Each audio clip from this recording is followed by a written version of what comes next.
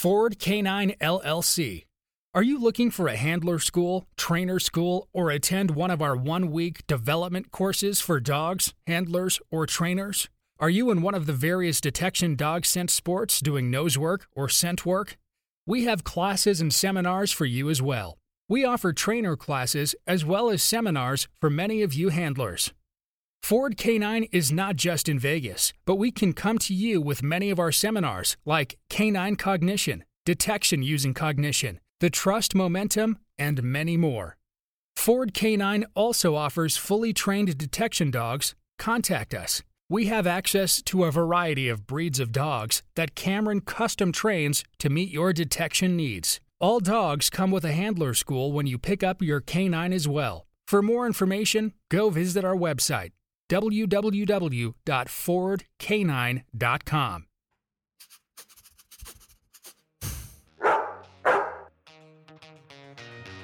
Welcome to Talking Sense, the podcast where we discuss all things detection dogs. Broadcasting from Scent City at the Ford Canine Training Center in Las Vegas, here's your host, Cameron Ford. Welcome back to the Canine Paradigm. I'm your host, Pat Stewart. I'm joined in studio today by my co-host, Glenn Cook. And today we've got kind of a new and exciting episode. We have two gentlemen joining us on the line. Before they say who they are, I just want to sort of front load. We've never done two people dialing in before. So this could be a little bit of talking over each other. We're going to do the best to avoid that. And we're in an interesting time in the world at the moment, and there's a lot going on. And I think sometimes a lot of that can be distilled down to a failure to appreciate nuance. And so I had the idea of having a conversation with some guys who are both exceptionally talented dog trainers and maybe do things a little bit differently in some ways. And we're going to discuss that today. So let's work West Coast to East Coast, closest to us to furthest away from us. Yep. From Las Vegas. You're still in Las Vegas. Yeah, you are. We spoke about that. Mr. Cameron Ford. Thanks again for coming on the show. No, thank you guys for having me on here and this opportunity to basically just have fun, talk dog training with both you guys and Jerry. You're welcome. Oh, you've given it away. So working further away from us. Again, coming back on the show from North Carolina and Tar Heel Canine there, Jerry Bradshaw. Jerry, thanks again for coming on. Always a pleasure to hang out with my Australian buddies. Thanks, mate. Good. Really appreciate having you on. So we've got this triad of power going on right now, man. It's both you guys have been on our show before. I've been on both of your shows and had a really great experience at both of them. I'm big fans of both of you. I think that you're both exceptionally talented dog trainers that I've learned a lot from, and I really enjoy listening to your content and, you know, digesting as much of it as possible. And on both your shows, I spoke, and I actually had one person call me a shill. Hey, you just agree with everyone you speak to. And I was like, well, I understand that there's some nuance in things, and I agree with most things, especially when successful people are talking. And so we figured, why not? Let's all get together and we can discuss some methods in detection and training. And I think me and Glenn, our plan is to Glenn's got a lot more experience in detection than me, but my plan is to kind of act as a moderator in that and steer the conversation and have you experts really weigh in on, you know, detailed information and go through some of the nuance on that. So we spoke, Cam, about how we were using a lot of markers in training, and you've been well known in the detection phase of dog training to be outspoken in that and really trying to implement it. And we spoke about that. And then I was on Jerry's show and we spoke about how, you know, sometimes markers are good and sometimes they're not, right? So let's get into it in regards to, Cam, when did you start implementing markers in training, and what was in detection training, and what was the catalyst for that? So I probably did 13 years of doing I would call it more traditional. It started off, and a lot of times I'll start off with this. When I refer to old training, I refer to where someone takes a dog directly up to one box, presents a hold, and then immediately tells a dog to sit, and then pops a toy out of that hole. I started off learning that many years ago. That grew to giving the dog choices and still, of course, rewarding directly from the source. To what was funny was I was dating this girl from SeaWorld, and she's watching what we're doing. And I even had the remote boxes. I had a lot of different stuff. And she looked at me after watching and just kind of goes, why do you do it that way? And I explained to her, this is how I was trained. This is what I know. This is how I've, kind of made little tweaks to it and things I've learned from it. And she goes, why don't you just make odor a target and then create a condition reinforcer, a marker that's the signal that means reward. And once I kind of saw what she was talking about and saw her using it, obviously with a lot of other animals in her world that she worked with, it opened my eyes to, okay, there's some efficiency here. Because one of the biggest things that we all see as trainers and handlers is when the dog obviously knows we have their reward item, whatever that is, they, depending on how the handler operates, that dog may tend to focus as much on the handler as much as it does the search environment, because they want to read that handler when that handler may give a tell as to when reward is imminent versus being efficient and really being good at searching. That comes from, at the end of the day, a lot of just bad training or bad technique and things like that. What it showed me by her showing me that process was I could be more efficient by using a audible signal. Now that audible signal can be, there's different choices, clicker, whistle, verbal, so on. And by having that audible signal prior to the delivery of reward, the dog wasn't able to use me body language wise for information as easily as me. In our innate nature is to be ready to reward a dog. And my personal experiment was when I started working with the SEAL teams, these were guys that came to me as handlers who have never touched dogs before. So in my first thinking, I was like, oh, thank God, these guys are going to be great because they won't reach for a toy because they've never even worked a dog. They won't have that habit built into them to do that. As soon as I put them on a dog, the first thing they do is want to reach for their toy. What I learned was it was human nature to want to be ready to have your reward. And of course, when a handler is new, they really telegraph. So what I got to learn from that, or how I got to apply these things, was, hey, handler, all you have to do is give this audible signal before you do anything else. You don't have to reach for anything. You don't have to touch anything. You don't have to do anything besides let the dog do its job. When the dog does, this behavior, then you're going to give that signal and then your reward. And where the reward comes from after the signal is given can be all kinds of different things. I can have it 8 feet off to the side. And when the dog indicates the dog here's a signal, the dog can go run over 8 feet to my left, or can be rewarded over their head, or it can be off to the other side or back at me. Now, most common is back at the handler, especially when I was in the special operations environment. I needed the dog to come back to the direction of where the handler was generally being. That would be the safest direction. That molded into, of course, didn't matter what detection work we were involved in. It was whether it be from things from like, mass media storage dogs to bomb dogs to drug dogs and so forth. The principle of that, having that tool, that signal that I could do, gave me a lot more leeway and transferability to the handlers, because the handlers weren't worried about not moving, standing still, don't stand here, make sure you get behind them, don't get caught reaching for your, all of these things I didn't have to deal with them as much as a trainer. So the efficiency process was a lot better for me and for taking guys who we had to train. And the fact that I need a dog, especially a SF dog, and as you know, Pat, I need that dog to range. And one of the downsides in the beginning when I first got out there was dogs were so keyed in on handlers where their pouch was and their dump bag where the toy was at, and dogs would range. But then, and again, this isn't the method that was the problem. It was the application and some of the errors that were there. So the dogs would range and go so far out and then kind of look back and, okay, where's the handler at? And look on. When we started implementing a more clear, and for this case, when it was a distance thing, we had our silent whistles. So the dog could range significantly out in front, search. If it made an indication, make its indication and hold that position, because it needed to hold that position for a significant period of time to allow decisions to be made on how to handle what was going on. In some cases, EOD would have to move up all the way to the dog before the dog would be released. Other cases, the dog's holding position, they make adjustments or whatever they're going to do based on that situation. And the use of the whistle allowed the dog to know it's released, but then two, follow that sound to its handler.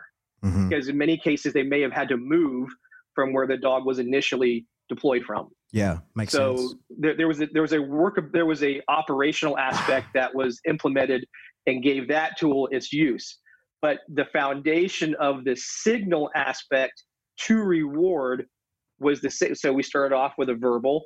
We also had that tool of a silent whistle to be brought in as a tool to do distance work. But because of that method to it, the dogs were willing to rein because there wasn't really a ton of information coming from the handler that helped them solve the detection problem. Sure. So at the end of the day, as I evolved for me as a trainer, this was a more efficient process because I didn't have to deal with as many handler innate cues, especially new handlers and what they would do. Once I pretty much said, hey, all you need to do is do this signal, and then you can do the reward, or do the signal and we move on and continue searching. We introduced a variable reward at that point, Mm-hmm. but it allowed us an efficiency process and the efficiency in the search process, because now I don't have the dog paying attention to the handler looking for cues. My joke is, don't play poker with your cards facing your opponent. And when a handler who reaches or sees a dog sniffing longer, starts reacting or walking behind the dog, dogs are like, oh, well, maybe this is going to happen. And, these are typical issues we see with, I would say, more often newer teams than seasoned teams. But even still, I mean, I get to go around and certify for these different agencies or different organizations, and it runs the gamut. You even have experienced guys making, mistakes that you're kind of surprised at. But at the end of the day, what I looked for was an efficient process. And I think what people get focused on, because I bring in science a lot, I'm like, oh, there's science to direct reward. There's science to classical and operant conditioning are psychological / scientific principles. It's all science in its form of that definition. What I try to push hard, and I get passionate about, and I have to also sometimes get better at communicating that message. It's an efficient process. I don't use my typewriter anymore to send friends messages. I use a computer. Both work. One has more efficiency to it than another. Mm-hmm.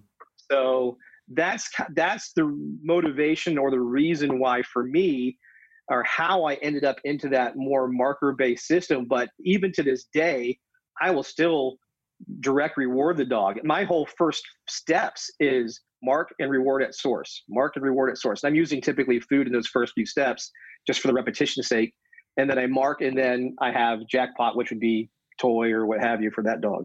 So it's people may confuse, and that's why I made a post recently on social media. People may confuse because I'll focus on points within a podcast or a post on social media, a certain aspect, and I'm focused in on whatever that aspect is, and I'm going from there on it. And I don't get to, unless you go through a class with me, you get to see, he, like Pat, you got to see some of the stuff. Mm-hmm. This is what he does here. This is how that's done there, and so on and so forth. So it's unique in that sense that, as I navigate the social media world and podcasts and webinars and things like that, you don't always know the message you put out is what's taken from that message too. And that's a responsibility I have to have as a podcast host or social media person that, offers training suggestions. Interesting listening to you talking about that, Cameron, because there's a term that I use with students when I'm training them called gunslingers. And a lot of the times, as you said, students get so enthusiastic about the whole reward system that they start fiddling around with their treat pouch like an old gunslinger going for their gun. And it is an observation that I've changed and manipulated throughout my own training career, and especially since I've been working on scent detection, to try not to give too many cues to the dog that I'm there, that I'm going to walk up, that I've slowed down, or I'm doing anything different, or I've changed the aspect ratio of what I'm doing. What I'm trying to do, pretty much as you pointed out in your picture, is let the dog do its work. I mean, it's insane and it's offensive to the olfaction system of a dog to assume that we know so much better than how a dog can detect. What we do know is what we're trying to get the dog to look for, but the problem is all these extra enhancements that we try and do, like, bouncing balls off things and so forth, and you can see the whole change in the dog, and it's something that I've tried to step away with. It's not to say that these systems don't work. You and I were talking about this prior to coming on air. There's a lot of things that I see people doing in training, and I think, that shouldn't work, but it does. And at the end of the day, Sure. the dog is an absolute bastion of good training. It detects well, it finds the odor, it's doing the job really well. But there's other times where I watch it and I think, well, now I know why the dog is struggling so much. Now I know why the student is having so much difficulty in the work that they're trying to produce, is because they're overcompensating and they're stepping in, and the dog is losing its ability to focus. And at the end of the day, when we're talking detection work, this is something that we really need to make bridges into preventing, is to stop the dog from multi-focusing, like looking at you and hunting for odor at the same time, because it's really taking its mind away from the work that it's trying to produce. Something just to tie what both you guys are saying there together. It's funny you use the term gunslinger, because as you were saying there, Cam, when you're talking to these guys, and not getting them to predict the marker by moving their body or whatever, for actual gunslingers, the way that I've said that is, I say the marker is the pack timer. You're not allowed to move until the pack timer goes off. And real gunslingers, that makes like actual guys who train on a gun every day, they know exactly what you mean. Like, hey, you have to stand still. That pack timer is the marker for you to begin work. Yep. So, hey, I want to now move over to Jerry. So, Jerry, I spent a day with Ben one day out at Tar Hill, and they were loading scent on dogs. And at that time, the scent was coming out of the box. And I know you guys do use markers, and maybe in different ways. Do you use markers in detection at Tar Hill, or is it's still like in the learning phase? I know it's an at-source reward, but what's the progression from there? Well, yeah, I do. I think some of my beef is not really with markers at all. It's more with starting the whole process with indirect reward, which, obviously is based off of a marker system. Mm-hmm. We started everything with direct reward, trying to create a reward history in the environment of the dog, wanting to search at a high level of, of drive and intensity and so forth. And one of the things I find when people start to train obedience early in the process is you oftentimes, in the hurry to teach the odor recognition and final response together at the very beginning, a lot of people will say, well, we want to teach it in a low drive state, so we'll maybe use food so we can get a lot of repetitions in. And, I just find for, when you have dogs that need to come out and search with like blazing intensity, after maybe being off for a little while, riding around in the car, and then you have a traffic stop and you want to get that dog out, and you want him in his highest state of performance drive as possible, or it's really hot out or whatever the environmental conditions are. I want that dog to associate, searching for drugs, in my case, because we train most of the drug dogs here. I wanted to associate, coming out and doing that drug search with that being like a high drive activity. And, so, we kind of start everything with a direct reward system where the dog is just going out into the environment, he's hunting. And, the idea is, we want that dog to create a fixed action pattern that when you sort of initiate the idea in that dog's head that you're about to go search for drugs, that he's going to be in a high state of drive and he's going to be ready to negotiate whatever environmental obstacles there are. He's going to be able to, search with duration and intensity during that duration and so forth. And so I find it problematic with dogs that are trained with odor recognition and a final response at the very beginning. And I kind of lump most indirect reward systems that way, because I think a lot of people that train indirect reward from the get-go, the final response somehow in the last, 5 years of detection training has, become the end all be all of detection training. It's like so important to get that started and get that under the dog's belt. And if you don't train odor recognition at the very beginning with, let's say, hunting, then you have to train it with something, right? There has to be some delivery mechanism of the odor to come to the dog. And so I've always been skeptical, and I've seen a lot of dogs trained with what I kind of term obedience training. Basically, it's like you're training an olfactory cue to sit, right? So here we are, a bunch of high level dog trainers, right? And man, if you can't teach a dog to sit on like 7 different types of cues, then you're not really a good professional dog trainer. So I really think like, what do I want most of all? I want a fixed action pattern. I want a dog like really getting in there with tons of intensity. And here's the other thing too, is I think if you train a few dogs, you know what I mean, a couple here, a couple there, and, you know, you have, let's say you're training special forces programs dogs like Cameron, you know, did back in the day. Like you're training with the 1% of 1% of animals, right? Like you could probably train that dog's final response, you know, with a sledgehammer, and that dog would work. You know what I mean? Like some people don't realize that, like you talk to every vendor in the United States and they're going to tell you they train the top 1% of dogs. You know, like I think when you're training dogs, you're going to be training a variety of dogs with different drive levels and intensity levels of those drives and so forth.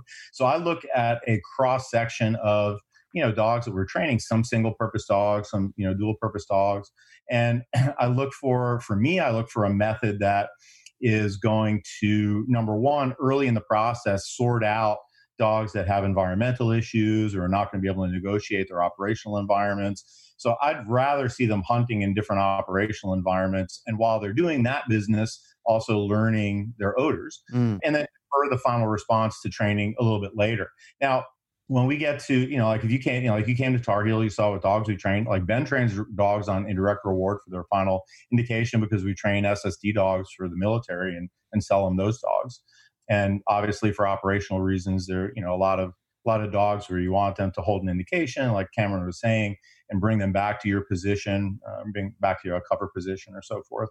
And that, you know, it certainly makes sense to train the indication with an indirect reward system there. And I don't really have a beef with how anybody, you know, wants to train their final response. My big concern is all of a sudden the whole industry now is being swept by this idea that indirect reward at the very beginning of the training is like a great idea. And I've, as a vendor in the past 15 years, I've seen tons of agencies come down, buy a dog, take it back, and train it like old style on the boxes, like Cameron was talking about. You know, just bring the dog into the box and sit the dog, you know, like 1965 sometimes calls and wants their training back from a lot of my you know, they'll take a dog that's like fresh off the plane, 11 months old, take him back home. In 2 weeks, they call me up and they say, hey, the dog won't hunt anymore. And I say, okay, well, like, you know, what did you do as soon as you got home? Tell me exactly what you did. Well, yeah, we put him on the boxes. And I'm like, oh, okay, so you took a search problem that is, here, search this infinite number of possible hiding places in a big room, let's say, or on, you know, a set of 15 cars, and you've boiled it down to 4. And you wonder why the dog is not so motivated to go out and like explore every crack and crevice, you know what I mean, after you did that, and he starts to lose interest, and it's not quite all that interesting anymore because you boiled it down to an obedience problem. Can I ask you something on that, Jerry? So that's what you mean when you say a fixed action pattern in like a hunt could be anywhere rather than within a set of parameters. Is that what you mean by that? Yeah, it's called the foraging model of, you know, dog behavior basically, which is to, you know, hunt, stalk, you know, I forget what the exact way it's described, you know, chase, catch, kill, eat. And we just, you know, and basically what we do is we take that and we, you know, prolong the salient points of it to, you know, for what we need as, you know, as a detection trainer, where I need this dog to, you know, go in on his, you know, on the hottest, most miserable day into this warehouse where there's one fan barely cranking and we have to sweep it efficiently. And so I need that dog at his utmost best. I need him to be thinking in terms of, man, you know, like I want to be up and drive. And so I feel like you need to condition that. I think the drive state in which a dog works at the beginning of a task, you know, some people call that like primacy of learning, how they learn to function in the beginning of how they behave, carries over into how they execute that. And so I think it's important for the dogs to, you know, if they're going to come out and be in that high drive state, when you have to bring them out to perform, that you have to condition that behavior. And so when the dog comes out and you can cue him a little bit, you know, like maybe make him miss his ball twice and then sit him and, and then boom, you give him his command to start the search. That in the process of beginning the cue for that, the dog starts to self-load.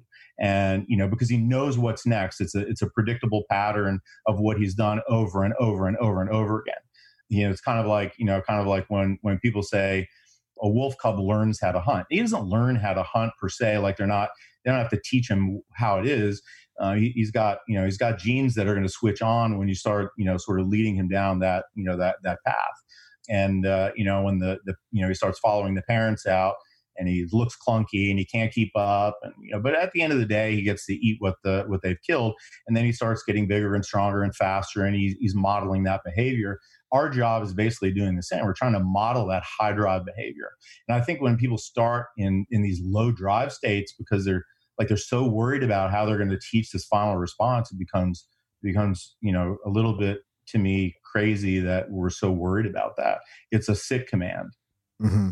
I fully agree, because I'm laughing because I just did a class today for new trainers, and I have a graph in one of the PowerPoint screens, and it says and one of the things that, of course, like Jerry brings up, that I learned myself was every dog I start, I spend basically probably, let's just say, 2 weeks of hunting games with self-retrieve.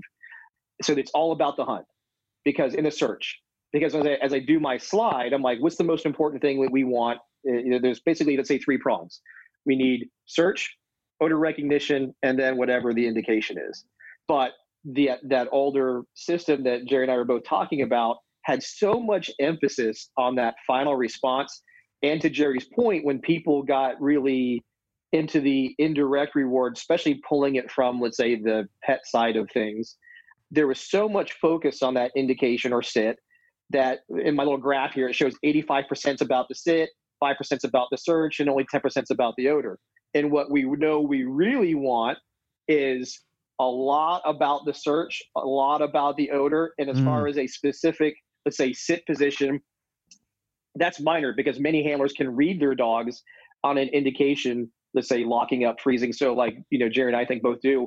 I go from, all about the hunting, and then they freeze up. I don't ask for anything when they kind of, whatever that natural response is when they hit the stimulus, is usually most dogs will kind of lock up like, ooh, I found it. What do I do now? Mm-hmm. Or I can't get to it. What do I do now? And then that's for me where I start bringing in that signal. This is where that that part starts happening to me. And then I go into refining it and offering the typical, okay, here's various odors presented to you in a line. There's one of these is the one and when they go down to it and give that whatever. For me, I don't necessarily care about the sit position, like Jerry brings up too, is a lot of times people get so focused on the cosmetics of the indication that it takes away from the actual task. And they get so wrapped around the axle about how pretty the indication is. Again, it deters or takes away from search or odor recognition. Your 2 most important things you need before the indication. There's another issue in there too, Cameron, which I see a lot of times when people are doing, or when they're focused on the sit, is that they start creating an aversion around the actual behavior. Yeah. So they're so focused on making the sit happen that they start to teach the sit while the dog is really supposed to be in a learning environment of working on odor recognition. And then they start ground and pounding the dog into the sit position, which again is an association, which is a negative association. And if you've got a dog that is concerned about that, then it's going to be concerned about you walking up to it, grabbing the dog and using some sort of negative reinforcement, which you think it is, but to the dog it's usually positive punishment, because you're grabbing the dog by the collar and slamming its ass into the ground, which should have been worked independently to the odor anyway. Because things like these sort of behaviors can be worked, they can be laid in at any time, and it should be worked independently. I mean, you should be teaching the dog to sit away from the environment, so when the command is given, the dog has a reflex behavior, it sits straight away, the problem is solved. Mm-hmm. Jerry, you're about to say something then? Yeah, I think like for me, once we actually put the dogs on the boxes to teach the final response, like we're on boxes for that for like 7 sessions usually on average before we're fading the boxes and going back to operational hunting behavior. And it's a brief churn from what they've been doing. We put them on the boxes, we get them off the boxes, and then we're kind of back to doing our thing. And now we have now we have a sit behavior. And I think, like for me, the way we use markers, I use more of a tactile marker than an auditory marker when the dog gets the source and he gives the trained final response. And that is, we'll start petting the dog when he's in the stare position at the odor.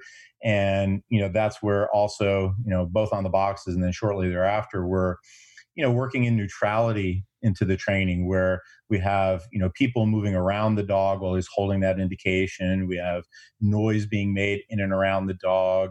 You can be, pulling on your Velcro and dropping things, making sharp noises and things like that. So the dog, like a dog has to learn neutrality to a lot of that stuff. So that when we hand him off to Sean in the handler course and he has clunky ass handlers that are, going to do those things anyway, that they're already built in neutrality to it.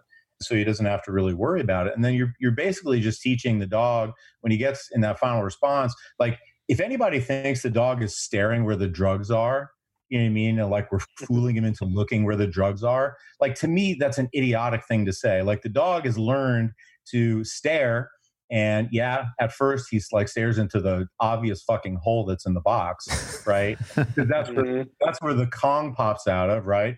Okay, I'll give you that. But then after a while, you fade that picture to the dog and he gets into source and he's just he's going to stare. He's going to stare at what's in front of him because he learns if he holds that position, a reward is imminent. And then we'll start petting the dog and pushing duration on that behavior and things like that. And that teaches the dog by using use of a marker, hold that. And then your ball is just going to, come over the top of your head. Now, Ben's dogs, as you mentioned, when he's training dogs that need to come back on an indirect reward system, it's required in the statement of work. And so, that's how they have to be trained that way. Right. So I don't have a problem with that. I think for me, the simplest, easiest way, to do the training that we do is to actually not count on the handler at all to worry too much about markers other than, maybe like positioning himself to where he can pet the dog, keep the dog in behavior, learn how to do that kind of stuff. And then, just the reward just jumps in front of the dog's face at some point in the process. And you can even, as you get further into it with the dogs that we train, you can get even a little sloppy with it. And the dog just has now the habit of holding that indication until the ball comes out. And so I don't really have a problem with the dog doing a lot of drifting off of the behavior because we did a fair bit to stabilize that behavior in the beginning. You get some dogs that will, but there are other techniques to get the dog to, sort of push him back to that particular position.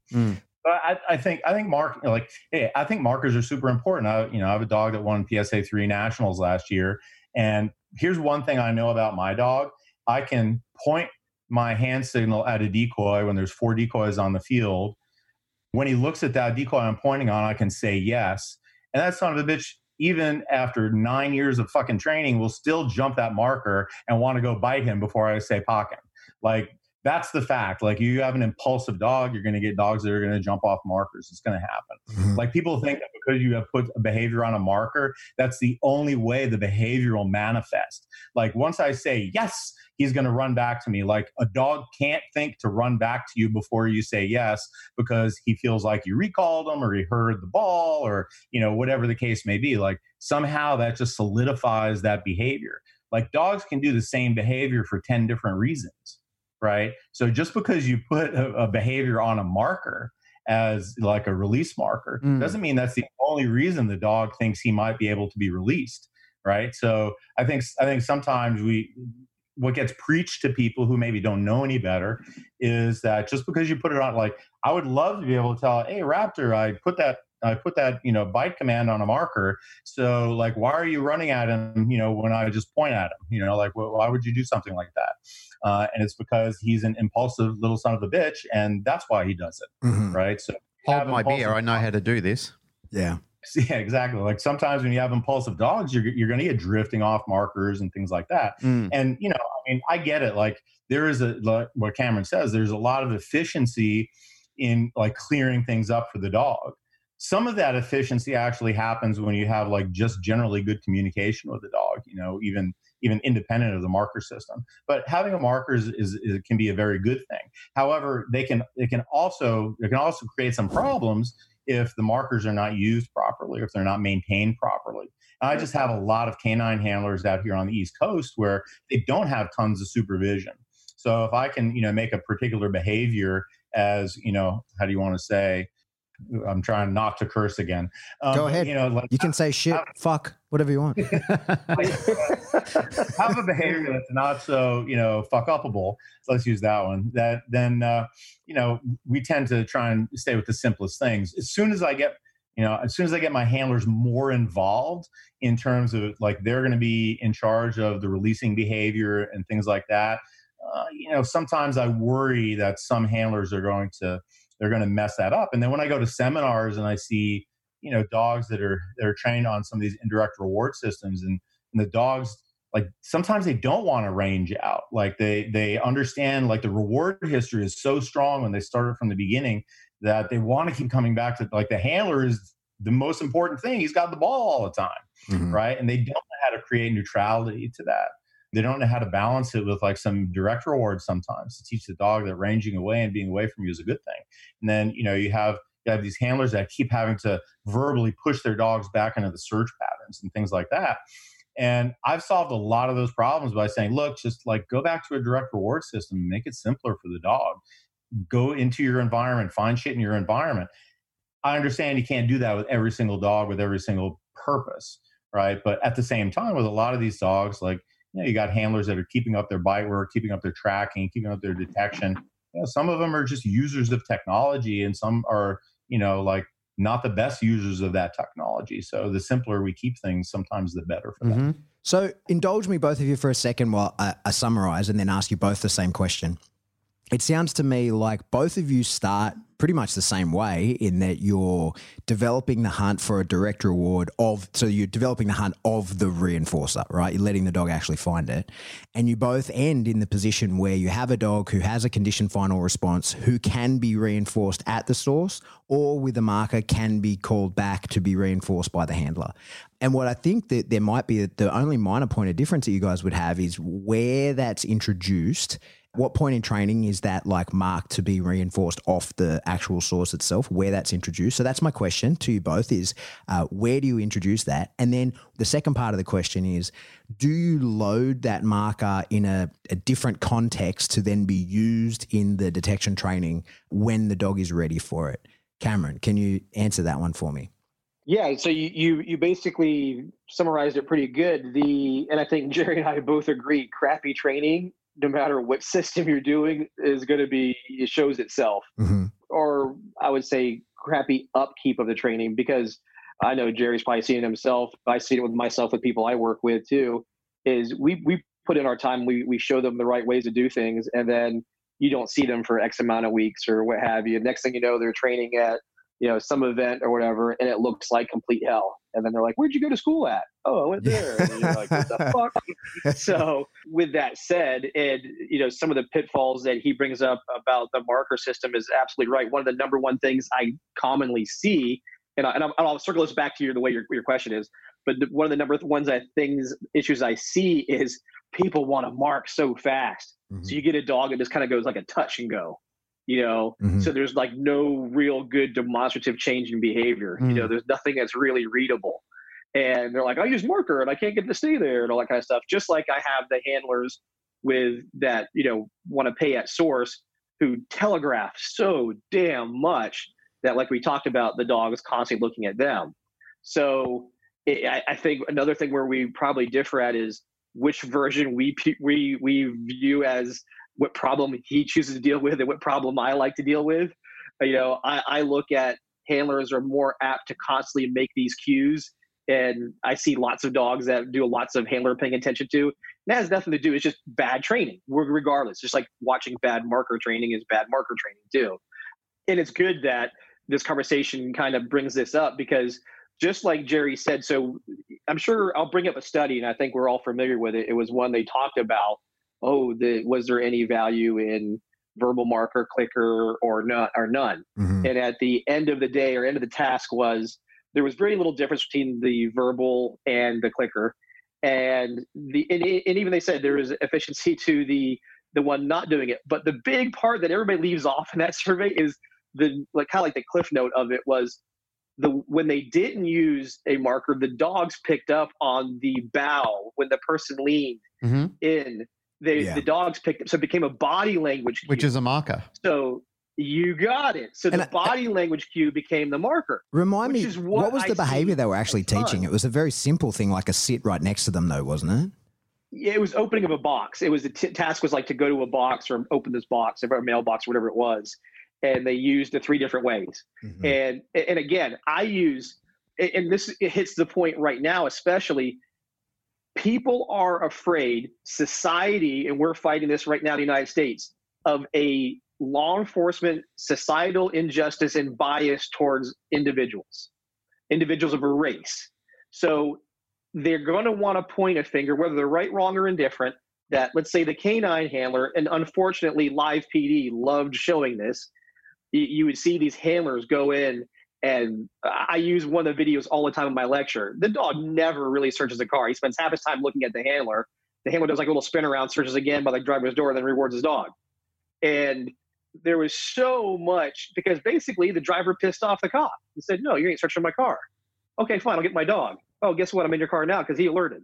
There was no true indication. There was no, it was just crappy handling in a lot of other circumstances. So what I like to do, or what I want to see no matter what it is as minimal information or body language cues. Because again, where I go more in the science on cognition is the dog's ability to make an inference and also memory. And is the dog applying either or to the situation from the handler? So if the handler comes in the situation with its bias, the dog sniffs a spot a little longer than normal, the handler does X, Y, or Z. Good training addresses this, don't get me wrong. A majority of the handlers, like Jerry was saying, unfortunately can go unsupervised, or they're a 3-man department or whatever. And when you see these things, this is a problem we have to deal with. So he's right. On the West Coast, there has been, you have one of the biggest dog vendors out here in the West Coast. That's the whole training now is a marker-based detection training system. So many of these handlers don't know anything else other than using a verbal release. It has proven just as successful as any of the other things. Because again, at the end of the day, good training is good training, no matter what you're doing. So to circle back to your point being where I introduce that actual marker. So yes, I load the marker by itself, has nothing to do with detection. It's just I teach what the signal means. The signal is followed by the reinforcer. The later on, after I've done the searching games and I basically introduce 2 items. One item has the odor that it knows and one item does not. When it sniffs the one that it does and whatever behavior I want it to do is then given that mark. And this is about the only time I use food for, just like Jerry says with boxes, he's on the boxes for a few days. I use this for maybe a day and a half. It's just so there's an extra couple of reps. And again, my thing that I've learned through the cognition with Brian Hare was sometimes, or many times, less is more. If I get a couple good reps, I don't need any more. So I get the dog, it gets, does what, makes a decision. Yep, this is the one that's got the odor in it. I mark reward, bring the dog a piece of food 1 or 2 times. The very next one, it's a toy and we're done. That lasts a couple of reps. And then there's various items out. Let's just say I'm using the elbow pipes for this day. I have the elbow pipes out. The dog searches the various elbow pipes. There's also distracting odor there, or proofing odor, whatever is out. The dog indicates only to the target odor. It's marked and rewarded. Then within a day, I change the context again. Now it's boxes.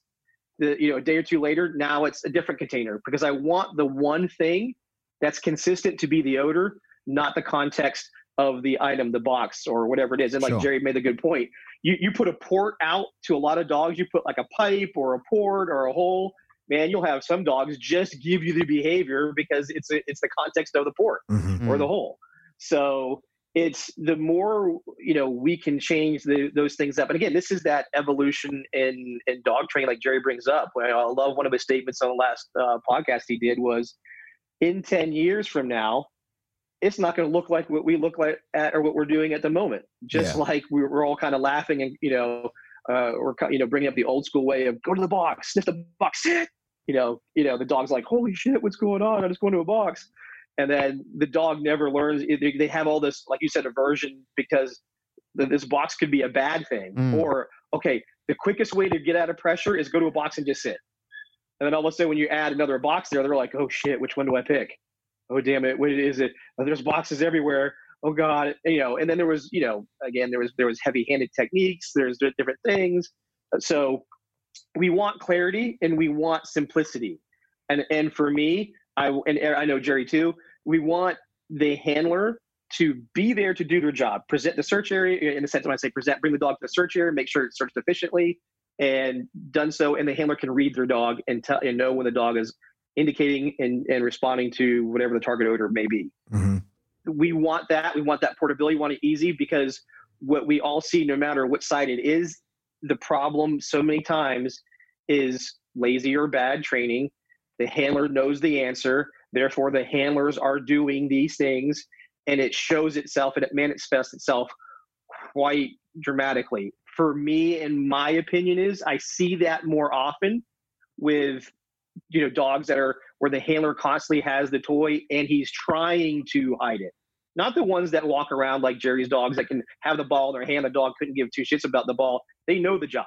He's made it in his training very clear. Hey, the only way you get this is go do your job.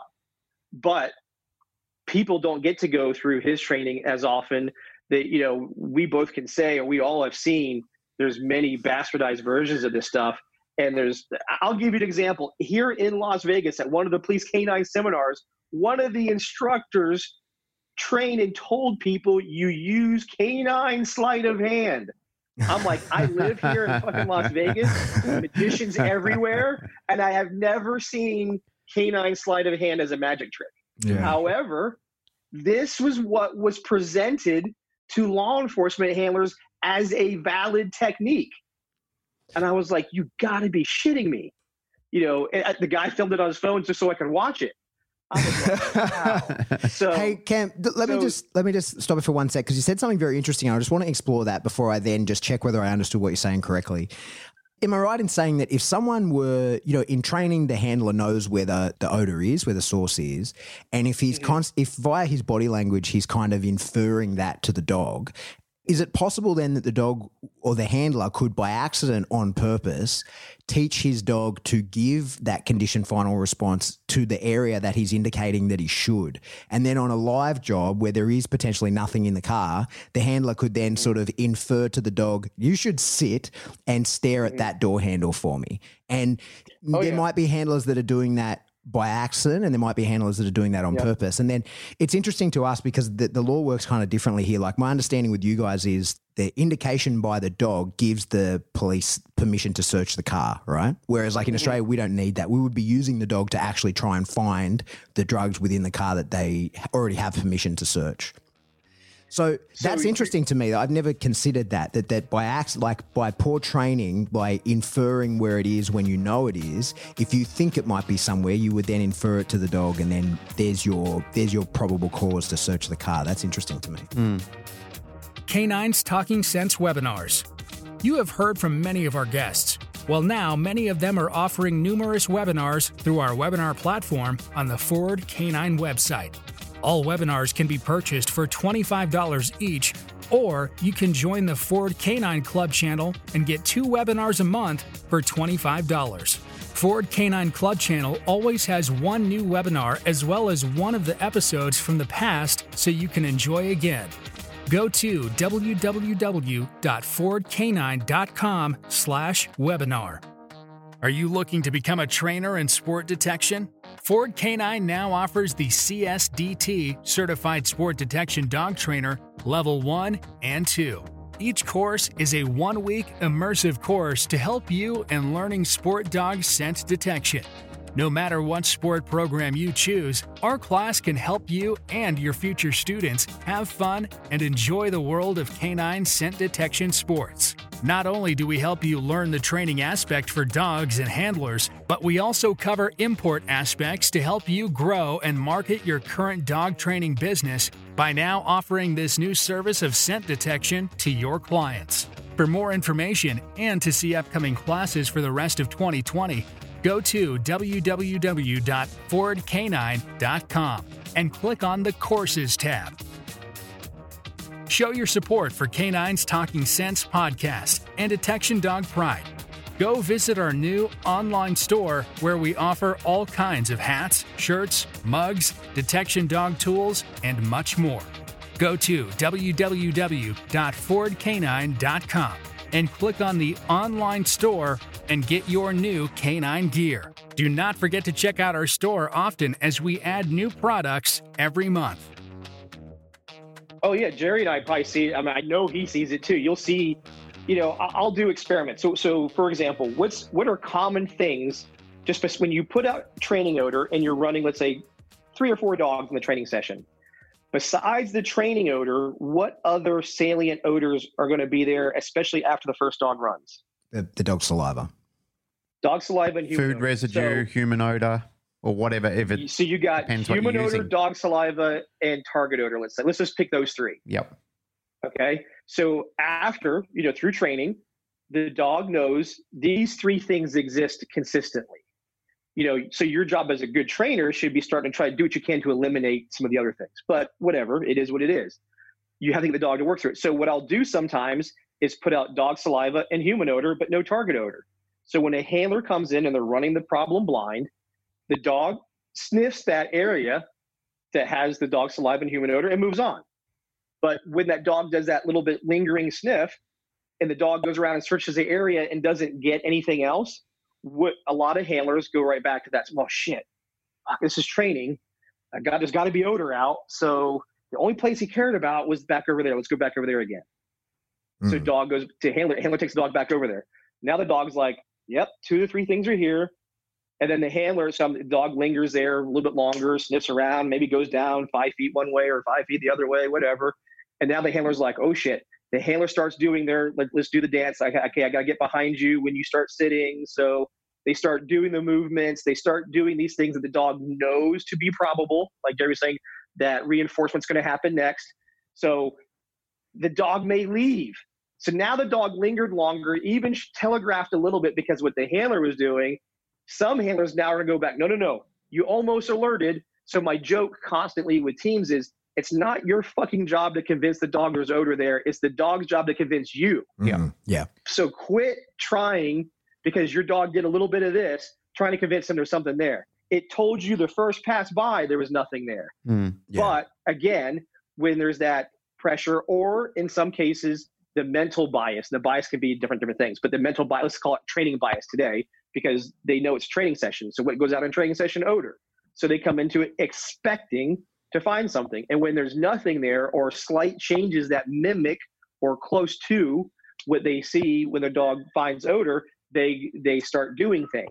And that manifests itself at that point. Yeah. The other dog saliva is an interesting one. I actually saw a whole training group fail at a NAPWADA certification when a dog got saliva on one of the boxes, and every other dog in his training group indicated on his saliva.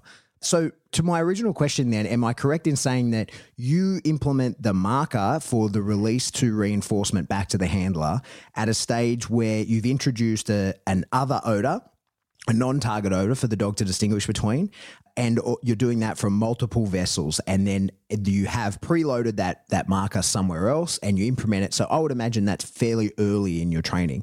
My question then is, it before or after the dog has a conditioned final response on the target odor? So I do not do a conditioned final response before the mark happens. Basically, the first step is like I said, we did the searching part. So now I have 2 objects, 2 vessels. One has odor in it, one salient, one has nothing. Mm-hmm. When it sniffs the salient odor, the one it knows from the searching games, whatever its natural response is, I mark that, and then I build from there. Okay, perfect. So if the dog is required to do, let's say, a sit position, I will build, step You layer by it in step. later. First it's freezing up with duration. And then as I build, we'll get to a sit, depending on the dog. So that's why it's hard to give you a specific answer, like day 5, it goes to this. Sure. I understand. No, it's going to be depending on that dog.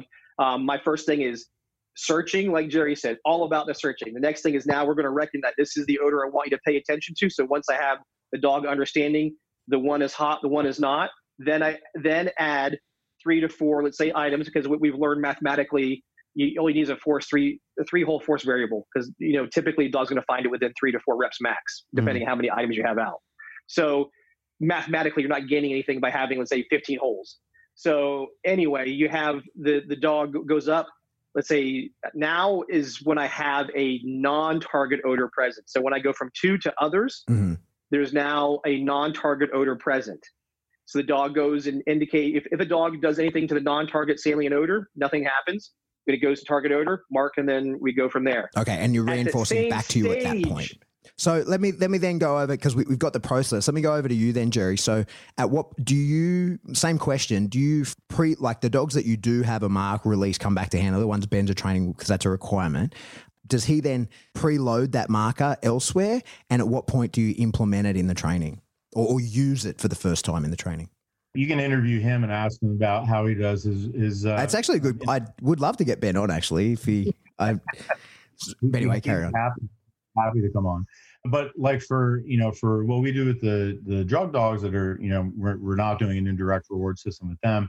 I'm not preloading, the sort of the petting marker, because that'll start happening once the dogs start sitting on the box. We're doing that reward from source. So once they start understanding the sit, obviously we're rewarding quickly once they obtain the sit. Sometimes we have to eliminate a few little superstitious behaviors where, the dog might stop on the right box and then he scoots his ass 2 or 3 steps to the right, and then he comes to a final resting spot in his sit. And so we might have to eliminate that a little bit. And then once we get the desired response where the dog stops on the box and he gives us the sit, then we'll start, building duration in that sit. And that's where we start petting. And then we bring in some of the other, other distractors that I talked about. And then it'll start. The dogs already have been taught that staring is a good thing. Obviously, do tracking, article indications, and things like that. We kind of start the article indications. I stole your idea of that, of the head in the box kind of a thing, because we have a lot of ADHD dogs that we train. So by sticking their head in the box, it actually takes away some of the other things that they might be looking at, and teach them to stare at a little metal washer. We'll do that a little bit with a clicker. We'll preload the clicker when we teach that bit of staring. But yeah, once they kind of get the idea that staring in this context is a good thing, and I use the petting and tell them good, in a sort of soft voice, and then and then the ball will pop out at some point during the duration on a variable basis for that. Mm-hmm. So I don't teach the indication until probably maybe 6 weeks into the hunting is kind of ideal for me. I want at least 6 weeks of operational hunting before I worry about teaching final response to the dogs. Mm-hmm. Okay. So it sounds like, let me see if I've gotten to the bottom of any difference between you guys and what you actually do is minimal. That you start and finish the same.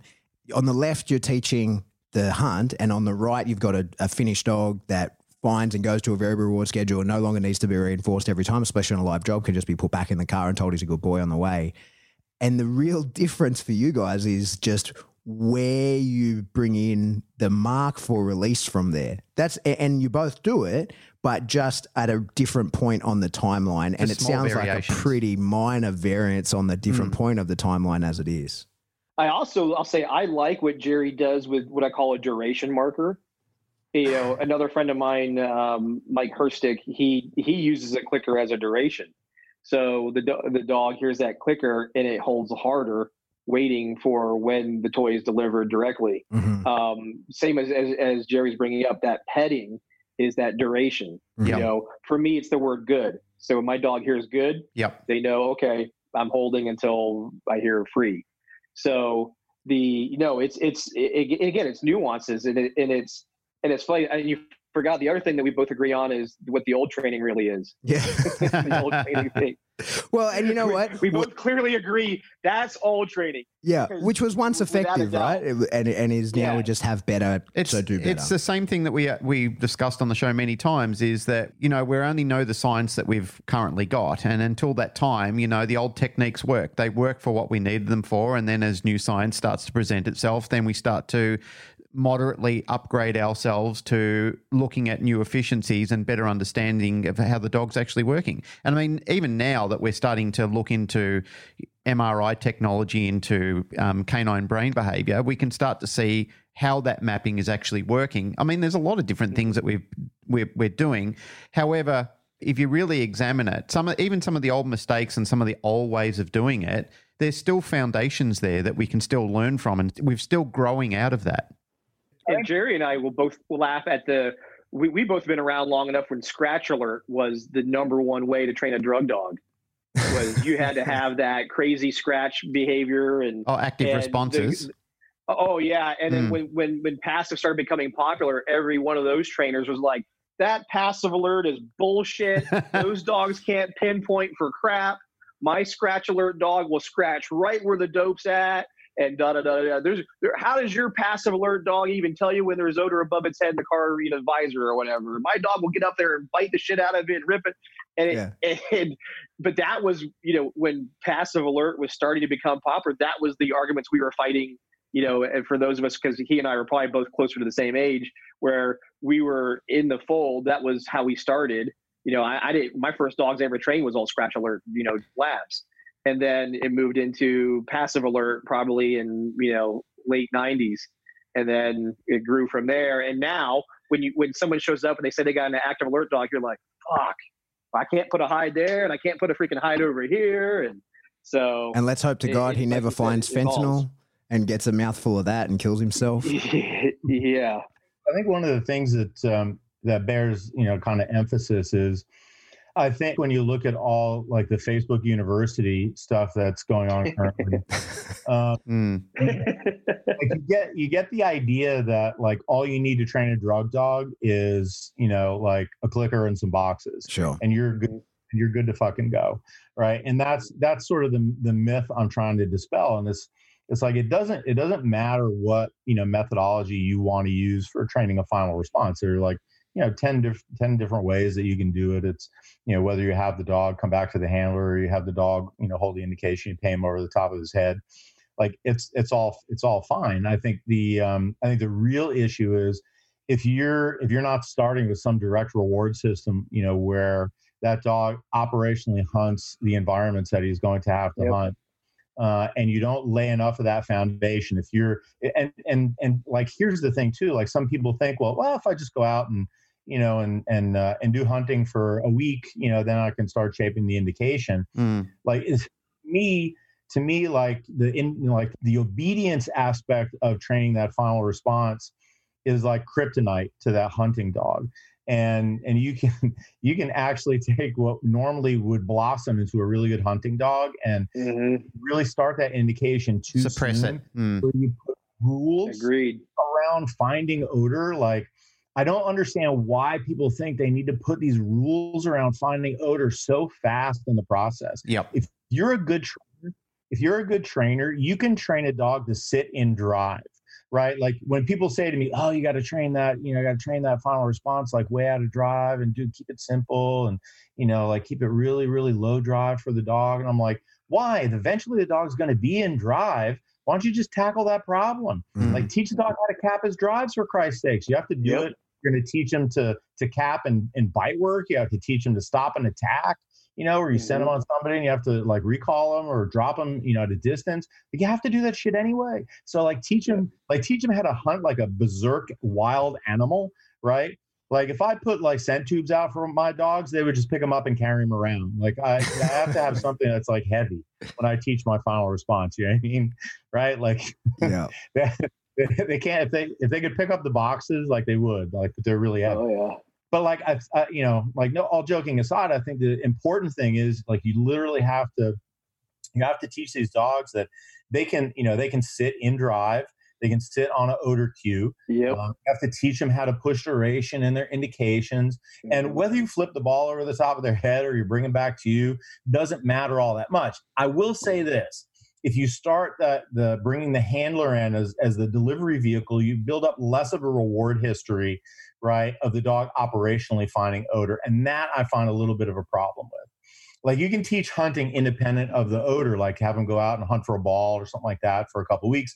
And then if you bring in the odor recognition and the final response together, where I see problems arising is there, where now the handler becomes like part of the process, which is identify the right odor, run to me, and get reinforcement, rather than get reinforcement out in your hunting area. And that's the part that I kind of like about the direct reward systems. I like that fixed action pattern to blossom in the dog, to where like when that dog is out hunting, we'll have students and like the handlers and working the dog in like a 15 foot leash. The dog is just going around hunting his little balls off. And we got people walking in and out of rooms. We got the handler is just sort of basically standing there in the middle of the room and just letting the dog go about his business. The dog is getting zero information from people. And he just learns that these people are irrelevant to my task. As long as I go out and I hunt, I'm going to find what I need to find. And then as soon as you start doing the final response piece, then all of a sudden you're changing the game on the dog and you're saying, now we all matter. Right now, where, obviously, like Cameron was saying, if you have a handler that's, when you're doing boxes and then, the dog hits the odor and then the handler freezes right next to the box where the odor is. And then the dog like looks to you for confirmation. Then the handler stares at the dog and the dog stares at the handler. And then, oh, Jesus Christ, like, will somebody like just act normal? Like that kind of stuff drives me crazy. But if you have dogs that are already so independent that they don't even think that the handlers offer any information at all, that to me is a huge bonus going into the final response training, where the dog already, like most of my dogs, when they go on the handler course with Sean, like they don't barely want to follow presentations. Like you present over here, the dog wants to run in the opposite direction. Mm-hmm. And I tease Sean, I'm like, I do that on purpose, right? To make your life, miserable. The dogs won't follow presentations. But like my idea actually is I'd rather them be so independent that you have to struggle a little bit to get them to follow the handlers, rather than being so cued into what the handlers are presenting or what they're doing that they actually are looking at them for information. And I 1,000% agree with, I mean, he hit the nail on, and one of the biggest things I again make one of my comments on. Nothing creates hunting better than hunting. It's called detection. It's not called finding or alerting.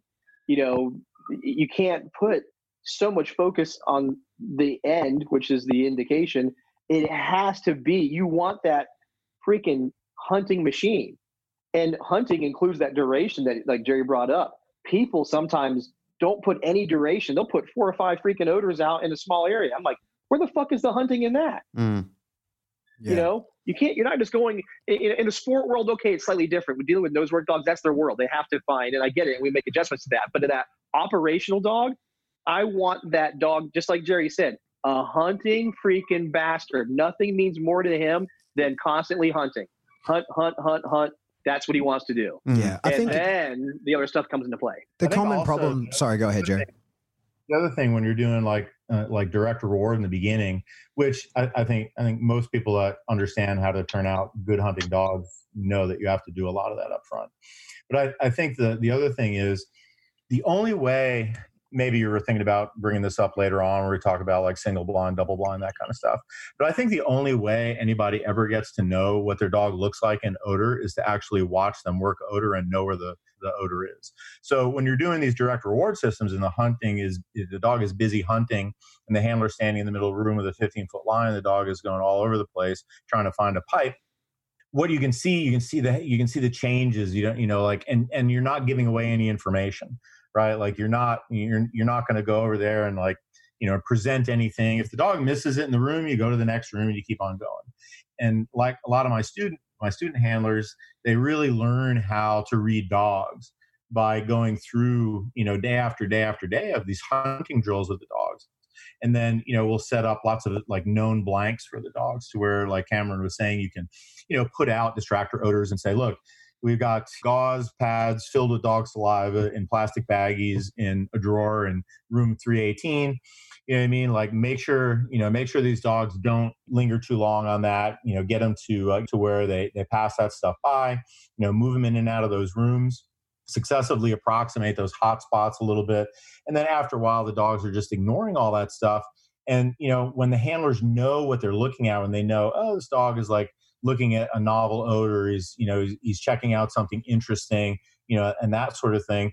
You're doing that in the beginning with no final response. You have like really no chance of the dog giving, the indication or falsing, right? The earlier you train that final response, the more you have to worry about, like, oh, are we going to get a false? Are we going to get a fringe?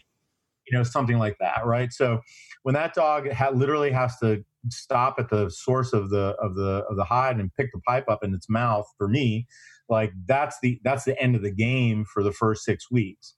And when that dog learns to ignore all manner of distractions, plastic baggies and gloves and all that sort of stuff, and that stuff's built into your search patterns, they're built into the rooms where you're searching and so forth, then it just makes for a much more readable dog. And I think the students appreciate being able to, read when their dog's actually in odor, so you know what your dog looks like. I think sometimes we don't realize that we can take advantage of so many things in that direct reward phase of training, not to mention environmentals.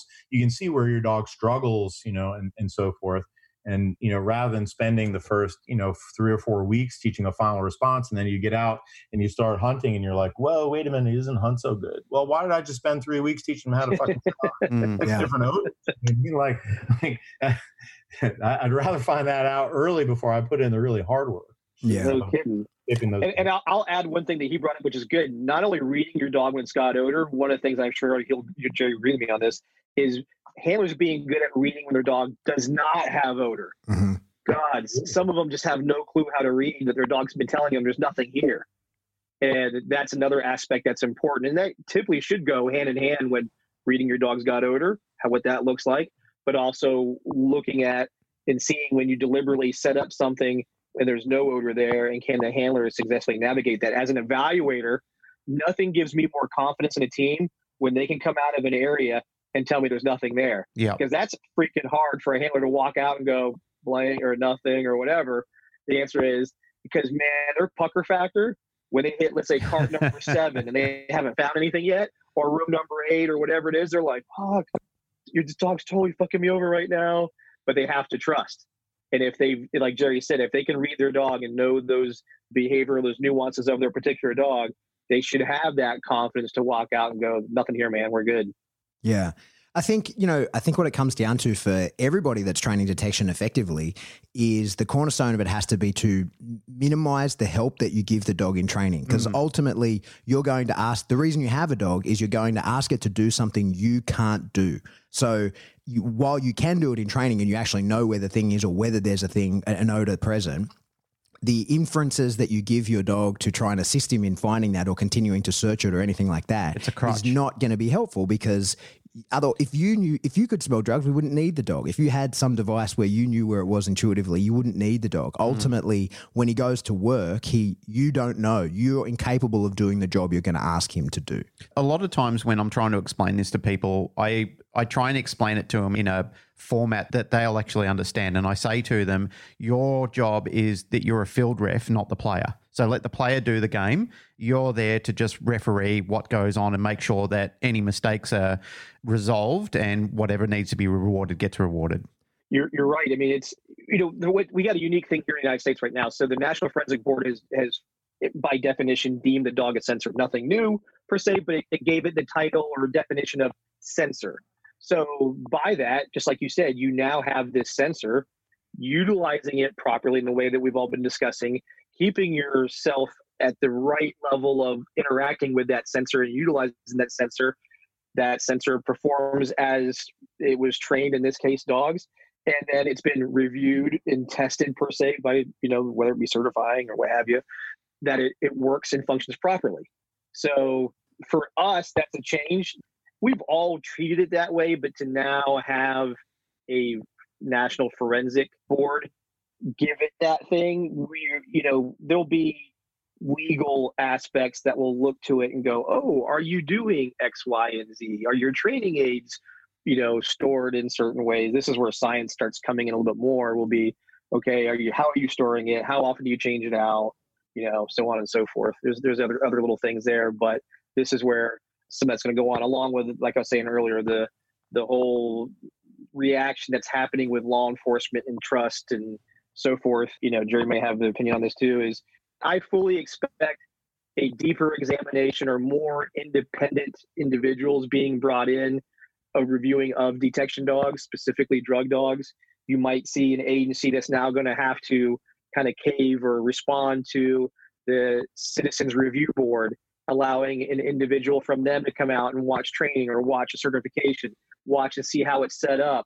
And if your house is in order, you got nothing to worry about, but it's not something we're used to right now. And again, the part that we're going to fight a little bit is my agency trained the dog and then my neighboring agency came over, or I'm part of a national organization. My master trainer is Joe Blow, so-and-so from the agency, I love that term, away. Master trainer. He's going to sort of, yeah. So American. More than likely, we're going to face a knee-jerk. We're going to face a reaction to that that's not going to be as widely accepted.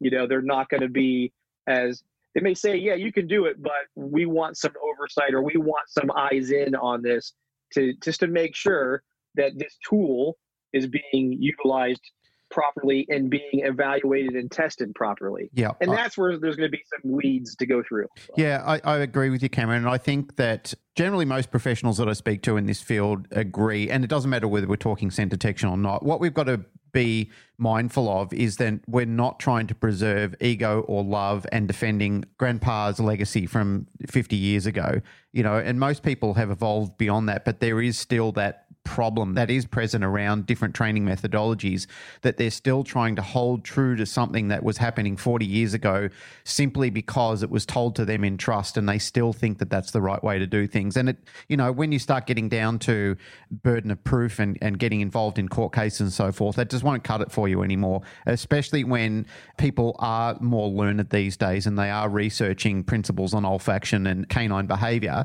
and they start realizing, you just can't pull the wool over my eyes anymore like you used to be able to 30, 40 years ago when no one really knew the realm of olfaction or canine behavior. Mm. Hey, did I cut you off before, Jerry? Did you have something to add to that? Cameron was talking so long, I forgot what I was going to say. I think this is a problem you're likely to encounter when you put four professional talkers on the same call. Oh, yeah. What I was going to say is I think you get a lot of people that are under the impression, because let's say, I know Cameron does nose work. I've had a bunch of our civilian students that do nose work with their dogs. And, a lot of times these people come to that particular venue with pet dogs that, aren't genetically selected for this type of work, and they don't have any natural hunt drive and stuff like that. And so basically, the idea is, teach the dog that, this odor matters for your life, and there's something good in it for you. And, sort of hope you can, build in some, some hunting, behaviors, once you teach the dog that these odors matter. And typically you might do that with an indirect reward system, where you're sort of front loading the odor recognition and final response together, building on that behavior. And I totally get that. But I think it's important for people who aspire to do this in the operational realm to really understand the value of those hunting behaviors. Watching a dog hunt, and both of you have been to my place, watching dogs hunt is not the sexiest thing that you can see, but when you watch a dog stick its nose in a hole and hold that position and on a clicker come back and, get a piece of food somehow, that's super sexy. And so, well, I think people that are looking into doing detection and they start thinking, oh, that's detection.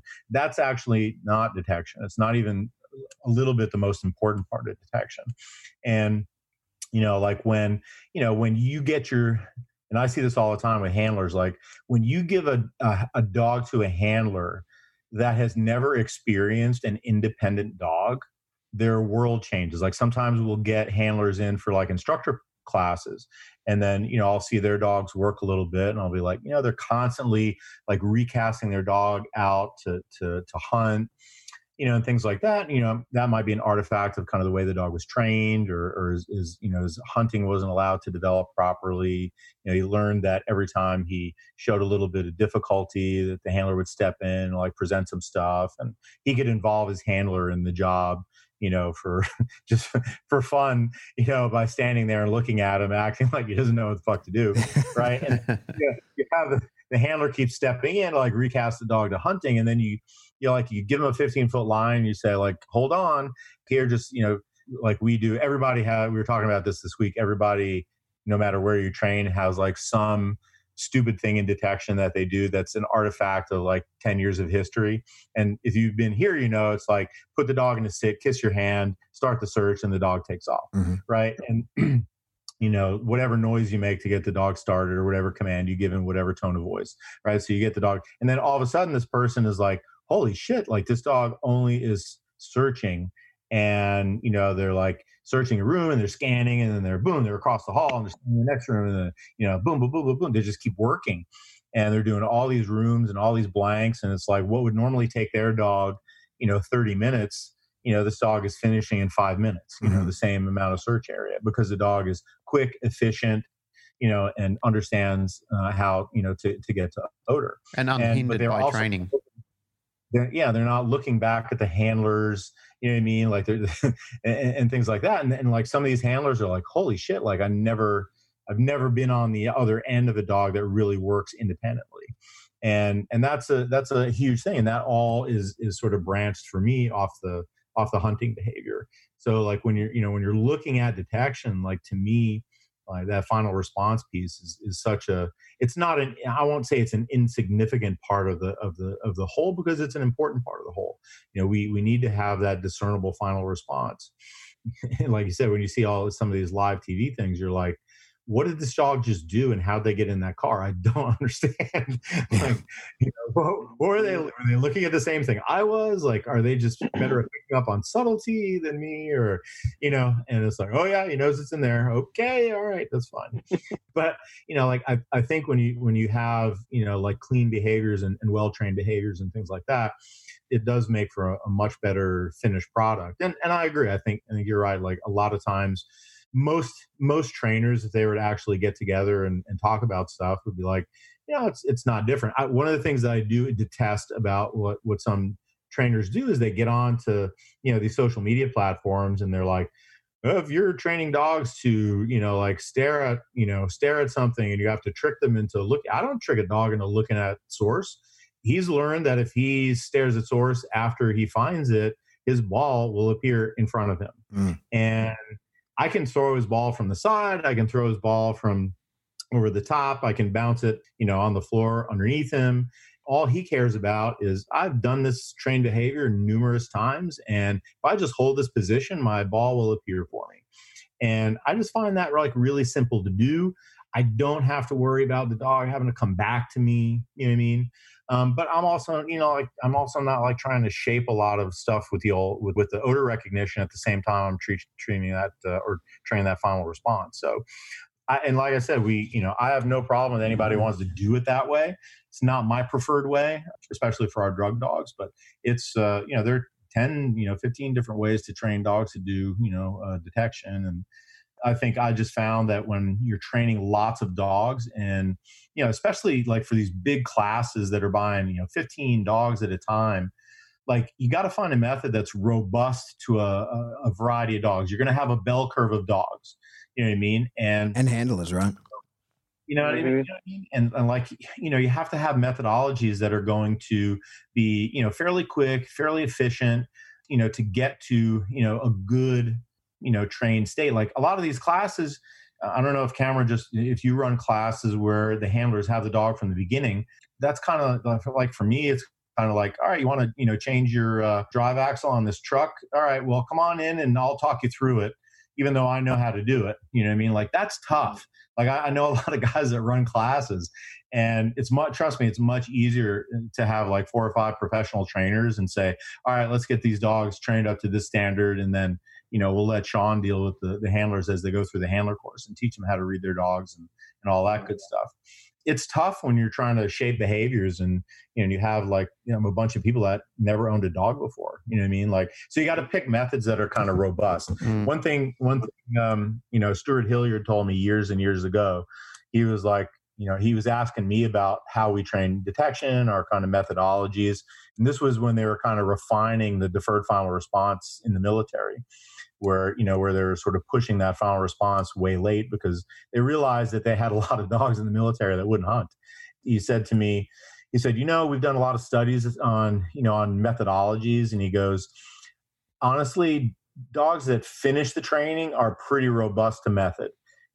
That doesn't mean they all get to the finish line, right? Mm-hmm. But like once you go down a training regimen, the dogs kind of, they're pretty robust, and no matter how you train them, like they eventually pick up on it, despite our inefficiencies as human beings trying to get the species that doesn't communicate verbally to understand what we want them to understand. So that's my take on everything. Is I really want to do a lot of stuff as efficiently as I possibly can, but for me, optimal solutions are not always like really in the real world the best solution. Sometimes I want to take a slightly suboptimal solution to teaching detection so I can get things churned out a little bit faster and get the boxes checked off on all my environmental stuff and and things like that, and patterning and things like that you have to teach when you're doing cars on the side of the road and so forth. You want that dog like glued to a car, so there's so much to teach in detection that you have to pick a methodology that works well with you, that you can communicate to other human beings. I think everything we've kind of said today, this has been rattling around in the back of my head, and if it's cool with you guys, we'll look to wrap it up and finish on this, is that I think dog training is a big part science and it's a big part art. Mm-hmm. And I think overwhelmingly what we're seeing now is that the scientists are able to explain what the artists have been doing for a long time. And while there's people who, sometimes they might come in conflict, but when the artist is doing it and doing it effectively and the scientist says this is a better method, it requires a burden of proof on that, like outside of your lab, because this intuitive feel and how I've been doing it is working and has worked, and I'm able to pass that on, and I can replicate that on the street. And in order for us to then say, okay, that's a better method, there has to be a huge body of evidence to say, okay, you have shown it better. But overwhelmingly, what I see is that the scientists are just saying, yeah, that artist was correct all along, right? Like he was doing it the right way. Yeah, that's a lot of times. And I know Jerry goes through it. They'll come up to us and, you'll read something and you'll be like, no shit, I've done that for years. Yeah. You're not telling me anything I don't know. Yeah. But with that said, they've never been exposed to us. And that's right. It's two worlds how I fell into it. Being the, kind of the geek that I was about really wanting to learn some of that stuff, was I thought I was the one being all enamored, like watching what they were doing. Like, oh my gosh, I'm sitting in a room with a freaking Harvard professor and another one who, University of Florida with Clive Wynn and all this. I'm starting going, how did I get here? They look at us sometimes and go, oh my gosh, I can't believe I get to train or do research next to you guys that play with dogs and train dogs. So there was actually a mutual admiration on both sides. And I love that, Jerry brought Nathan on as well to his podcast, because at the end of the day, exactly what you're saying is it's a mixture of both. But by us getting together more often than we ever have, the scientists and the practitioners doing more work together, we validate a lot of things, and then we learn about things. And then we also learn, some stuff is, yep, that's total crap. So Jerry made an excellent point on his last podcast on science and detection is, and I posted a video, I don't know if you guys saw it on Facebook the other day, was, and I made a joke with Nathan. One day you guys say, the video I used came from that news TV show, Space Force or whatever. And he was like, the guy's like, why don't you trust scientists? He goes, because one day you tell me to eat carbs. The next day you tell me to don't eat carbs. And he's like, how the hell am I supposed to do? And the guy goes, well, science is based on sampling size. And he's like, it's a very fluid thing. He goes, just shut up. And that's how we feel as dog trainers sometimes. We're like, just shut up. You can't tell me one thing, 1 minute and the next. But as scientists will say is, well, because we're constantly trying to learn. We're constantly trying to do stuff. Where Jerry brings up the point, and I 100% agree, is we have to be careful about diving in headfirst on whatever that survey said or whatever that research paper said, because your experience, his experience, my experience, we can all look at something and extrapolate the important things and go, okay, yep, that was good. Or great, you can do that on a wheel in a laboratory, but that doesn't mean jack shit over here. So the interconnection between guys, like us that are out there doing it and interacting with those science, at the end of the day, the collaboration is what will continue to bring us forward and help us perform better and help us under scrutiny, because we need that data and sometimes those scientists to be on our side, not be pulled over to the fence who want to poke holes in whatever they're going to try to use based on some paper that they read. Yeah. And I think always remembering that the proof is in the pudding. Oh, absolutely. Hey, let's wrap it up. We've been going for an hour and a half, and I haven't even gotten to throw the cat amongst the pigeons yet and bring up pseudo versus real sense, but we'll save that for another day. Yeah, we did threaten that we're going to talk on the same page on that one too. Really? Well, maybe we'll have that conversation another day. Jerry, tell us about your show. How can people get in contact with you? Give you the wrap up of your podcast, then you, Cameron, then I'll lead us out with ours. I was just going to say to your last comment, if I can, real quickly. Yeah, I do believe that in this day and age, people take this simplistic view that if you understand conditioning theory, like in theory, operant conditioning, classical conditioning, and so forth, like that you've got some kind of handle on dog training. Present me with a problem, and I'll tell you what quadrant you need to work in. And, people think it's like as simple as that. And it's just so not. There's so much that goes to like having a handler that's intuitive and fluid. And there's just stuff in that you really can't teach, that you have to experience and you have to just get better at with time. And that stuff makes a huge difference in, in how the dogs perform for you. And so, some people have it and some people don't have it in quite the same quantity as others. The reason I did that podcast on science and dog training is because I think people sometimes jump to conclusions when there's a bit of research. I think on the other side of that too, like people, and this would be part of my answer in the pseudo and real clash in dog training. Like, some people want you to believe that the stuff in this magic silver box or bag is going to, be the end of your falsing problems and the end of your problems with finding large amounts and things like that. And you're like, okay, well, like, show me a little bit of research that would bolster those claims, even if you paid for it yourself as the company, right. It's the manufacturer, and it doesn't exist. And so, you have to, they're saying, oh, well, you can ask anybody who uses our stuff. And then my answer to that is anybody who uses your stuff probably can't access real stuff anyway. So of course they're going to say it's great. Yep. There's a problem in our whole, not just in the dog training world or environment, but there's a problem in the world in general, is that a lot of people have got very, very wealthy just by charisma alone and no knowledge.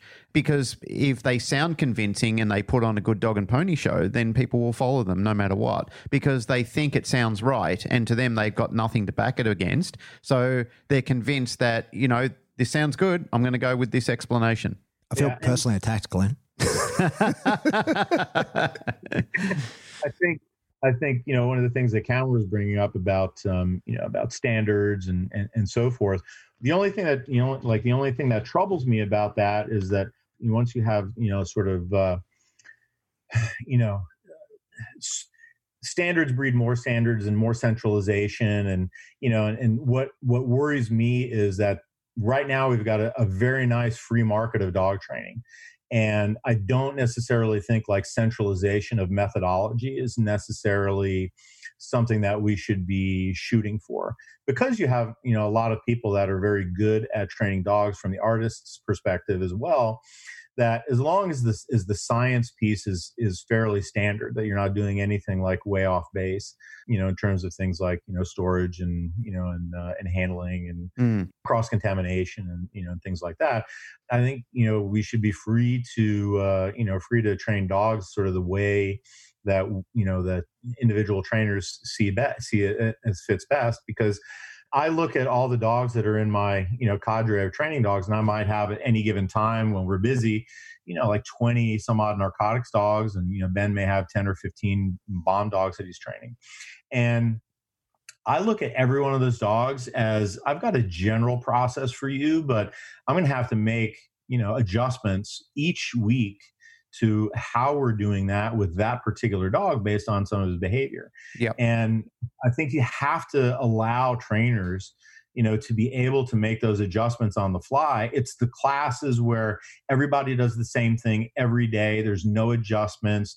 There's no room for nuance, as Cameron mentioned early in the podcast. When you train like that, you're guaranteed to flunk out a large proportion of dogs because you're trying to follow a formula that not all the dogs and handlers can follow. And if you don't have the ability to, like one of my student dogs, right now, she's struggling. The dog doesn't have a great hunt drive. So we started doing indirect reward with the dog, just to get the dog interested enough into the odor for it to matter for that dog to even think about hunting. And if you can't change methods, I'm sure Cameron deals with the situation too, where he's like, this dog has to stay on direct reward for a bit longer before we start shaping final response. And, the same thing for me. I might have a dog that hunts like a monster. And I may say, you know what, let's just get this dog on the final response already, because adding 3 more weeks of hunting to this dog because he's already like a monster at hunting is not going to really buy us anything great. So we might as well get the final response out of the way, and then we can go back to operational hunting, and challenging the dog even more. So you have to be able to make those decisions on the fly and know what the dog needs. And I'll say this too, if you don't train a lot of dogs, a lot of dogs to the end yourself, you don't really understand the process. You've got to really get to the end with a lot of dogs, right? And that's super, super important, because you learn so many things, and then that's where you end up on the sort of down slope and then that up slope of the Dunning-Kruger curve, right? Train enough dogs and you'll fall off that inflection point in the beginning of the curve where fucking everything, right? And then you start realizing, oh shit, I don't know as much as I thought. And then doing it for a lot more repetitions, for a lot of years, and then you start to go on the upswing and all right, I'm not as stupid as I thought I was about 3 years ago, but I still don't know everything. There's a lot of walls to hit in that learning platform. There's still a lot more to learn, and I think the scientists are teaching us stuff all the time. We got to take it with a grain of salt, because we still have to train dogs before all the body of evidence is in about how we ought to do it. I agree. We should definitely, there's no way we should try to regulate or control a methodology. Like you said, the cognition side that I go through and learn, we have to be flexible to that dog.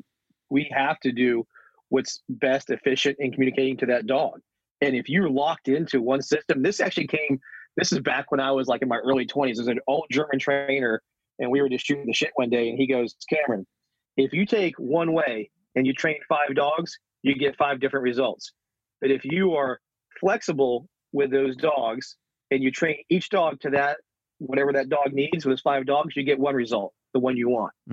So way back when I was, just hanging out in a German dog club, that guy who probably didn't do anything with science knew what the most important thing was. You had to be flexible as a trainer and train to the dog in front of you. And if you do that, you will get the result you're looking for. And like Jerry said, the proof is in the pudding. Where I think we should have more unified is in our review of the teams. Once we're done training and we want to, review the team, a peer review or certification or whatever you want to call it, is that should have, and it is pretty good here in the States. It's not great, but, it should be pretty uniform across the board. Narcotics team is reviewed this way, bomb dogs reviewed this way, so on and so forth. So in that sense, the end result should be reviewed to a standard. But man, how you get there, you have to be flexible. Can I just add to that any peer review group, if it was to ever form, would need to be by canine professionals and not just some flunky administrator that's sitting in an office, because so many times those people are great at writing procedures. Yep. However, the big problem that I've seen in those situations is, although they're good at procedures, they're very hollow on the information and the science behind the art that we're doing as trainers. I'm hoping to have my work reviewed by community activists. So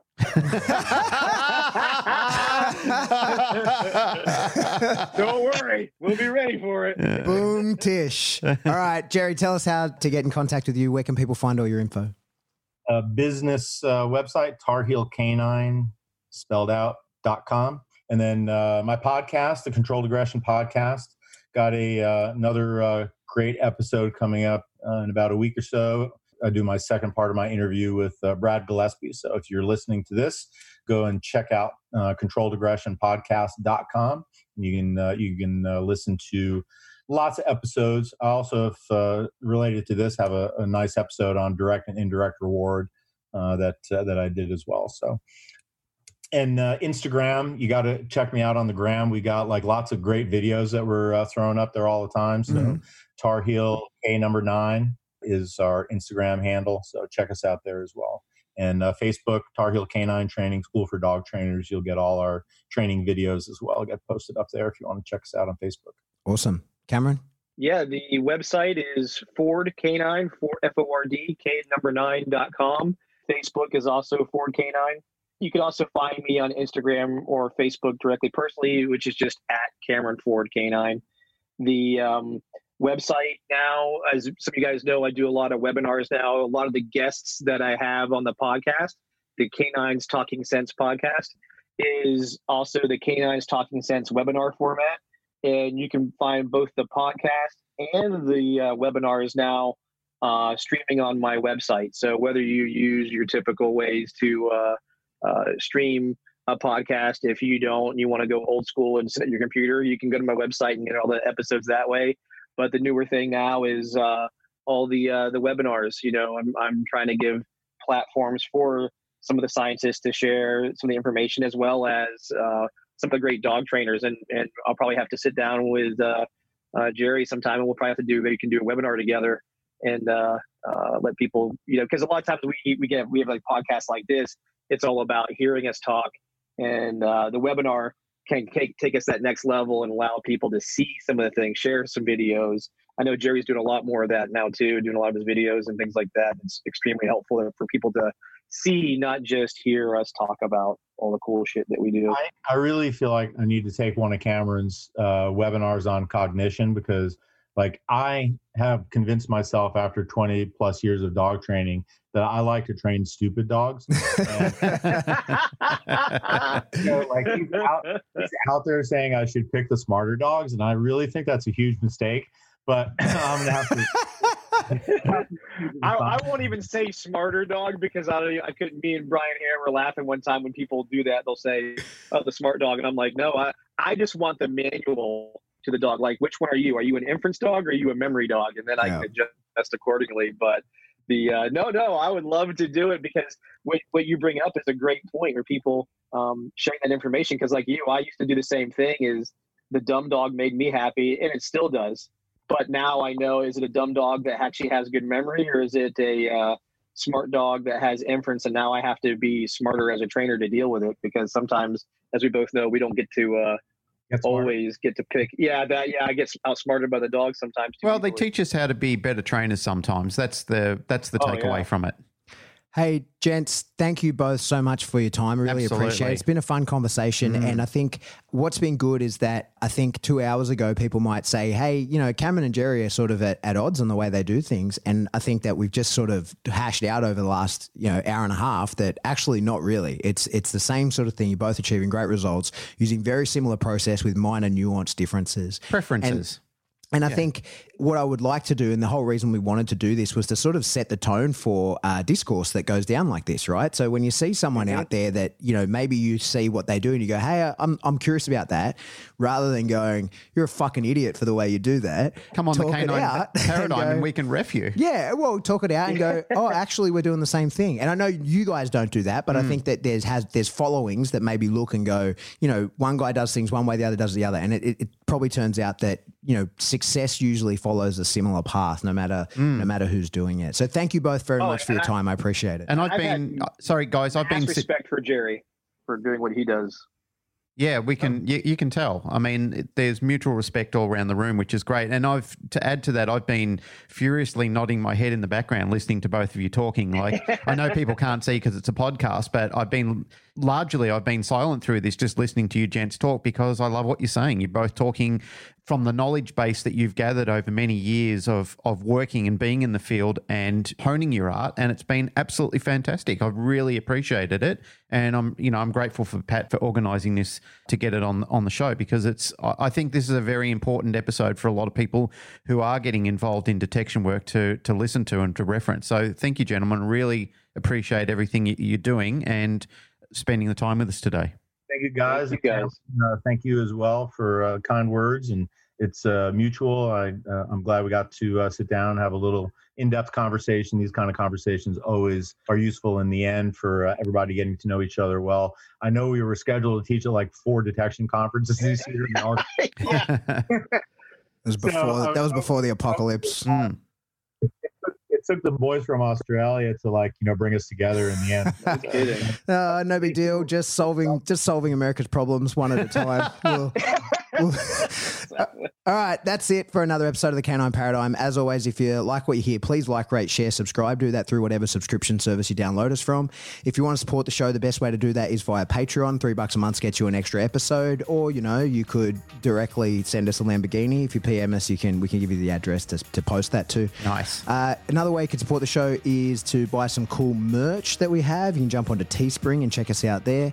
And if you want to get in contact with us, the best way to do that is to post something in the discussion group.